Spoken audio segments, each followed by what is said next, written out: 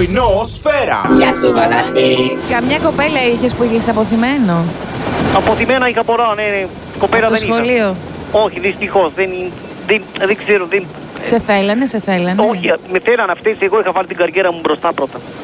Εντάξει, και μετά από 16 αποτυχημένους γάμους, θεωρώ ότι δικαιολογημένα με απέφευγαν. 16 γάμοι. Θες ρώτησες καμιά κοπέλα αν σε θέλει? Γιατί τι ήταν χτες? Σου είπε όχι? Μη είπε όχι, ναι. Λόγω της ημέρας. 6 με 7, 8, 9, 6 με 10. Πρωινό Σφαίρα. Όλα είναι μουσική.